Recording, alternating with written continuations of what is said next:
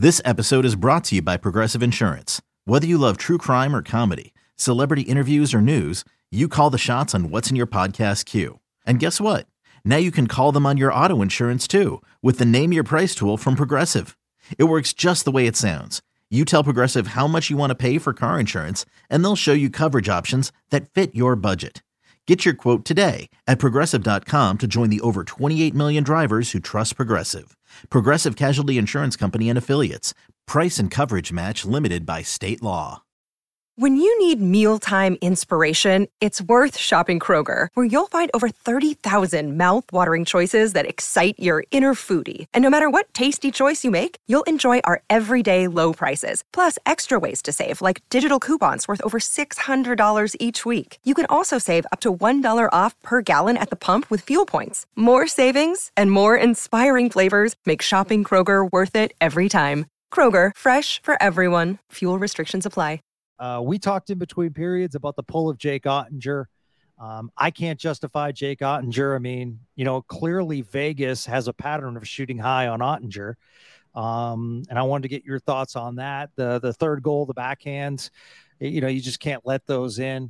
First goal, that was letting the player in from the blind side without covering, the back. So I don't blame that on Oettinger. So, just a tough night all around. I mean, I think Wedgwood played okay. So, two questions. Did you think the poll was right? And I'm just going to throw this out there. I believe you put Oettinger back in, but there will be some chatter about just trying to switch it up and throwing Wedgwood in for game 4. Yeah, I mean, you have to.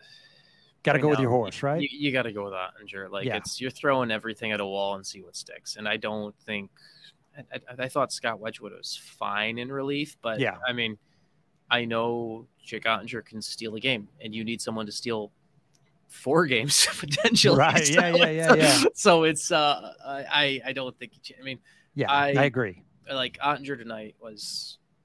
I had no issue with the pull. I thought it was the best decision in this game. But I think for game 4, you have to go back to Oettinger because, honestly, it doesn't matter who you play in goal. Like, they're not winning this series. And I hate to say that. And I hate to be so, like, I don't want to be, like, pessimistic about it. But it's just the reality of it. Like, it's just like looking across the series to the East where those games have been close, right? All those games have been close. 1-goal games where Florida's won by is only +3 as goals go. But Carolina's not winning that series. We know the Stanley Cup final is going to be Florida versus Vegas. If I'm wrong, fine. That would be amazing. But 120 years of NHL playoff history tell me I won't be wrong.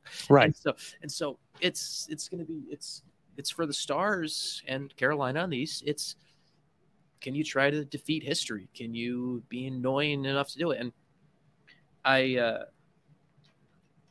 they do it, be a great story. But it's the reality of it is the run ended with Jamie Benn's actions, and it's just the reality. Like Oettinger, you know what? Oettinger needed to be better. Yes. Yep. The defense needed to limit some of the chances. The Stars needed to get better chances against Adin Hill because, like, I know the shot totals were 34-16 or whatever. Yes. But also there's something called, I want people to be clear on, there's something called score effects. When Vegas is up 3-0, they're also willing to give up some chances on the outside that they did. And so, like, Adin Hill was fine, but I didn't think Adin Hill had to be great in this game. Like, I think in the third period he got a little bit more action for obvious reasons, but you and I were talking. I did not see any kind of sustainable pressure all night. No, not at all. And that's one of the, I also didn't see too much of a net presence, and maybe that has to do with Ben leaving, but, and juggling the lines like they had to, but it just wasn't a good night all around. And that's really tough. I will give credit, Sean. I thought Vegas came out. I thought their passing tonight was excellent. They were crisp. Yeah. I mean, you could hear the puck hitting the tape. I mean, they were so crisp up and down. They looked good. Sorry, go. No. To add to your point, my good friend of mine, Dmitry Filipovich, who does the PDO cast, the daily podcast up in Vancouver, he sent me a message during the third period where Dmitry is real smart. But he tracks scoring chances and shots, and he sent me during the third period, he had Vegas had 13 shots, but he also had Vegas with 13 scoring chances. He said, I've never had that before. I've never had where every single shot is a scoring chance.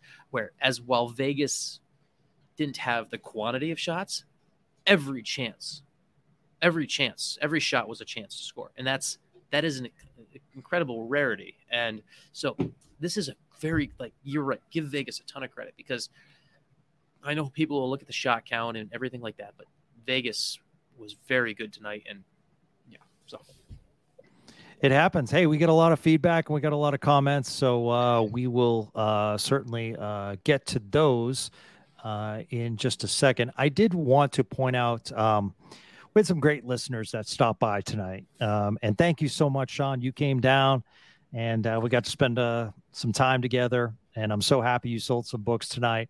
But Cal and his dad, Jed, are big listeners, and congratulations, Cal. He's transferring to Abilene Christian University, majoring in marketing.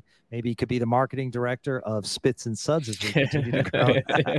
But it was so awesome to spend time with them, and it was so cool to hear people's passion for the podcast tonight. It's very inspiring. So thank you to all that stopped by. We truly appreciate it. So that kind of made me smile tonight. In other words, tough night.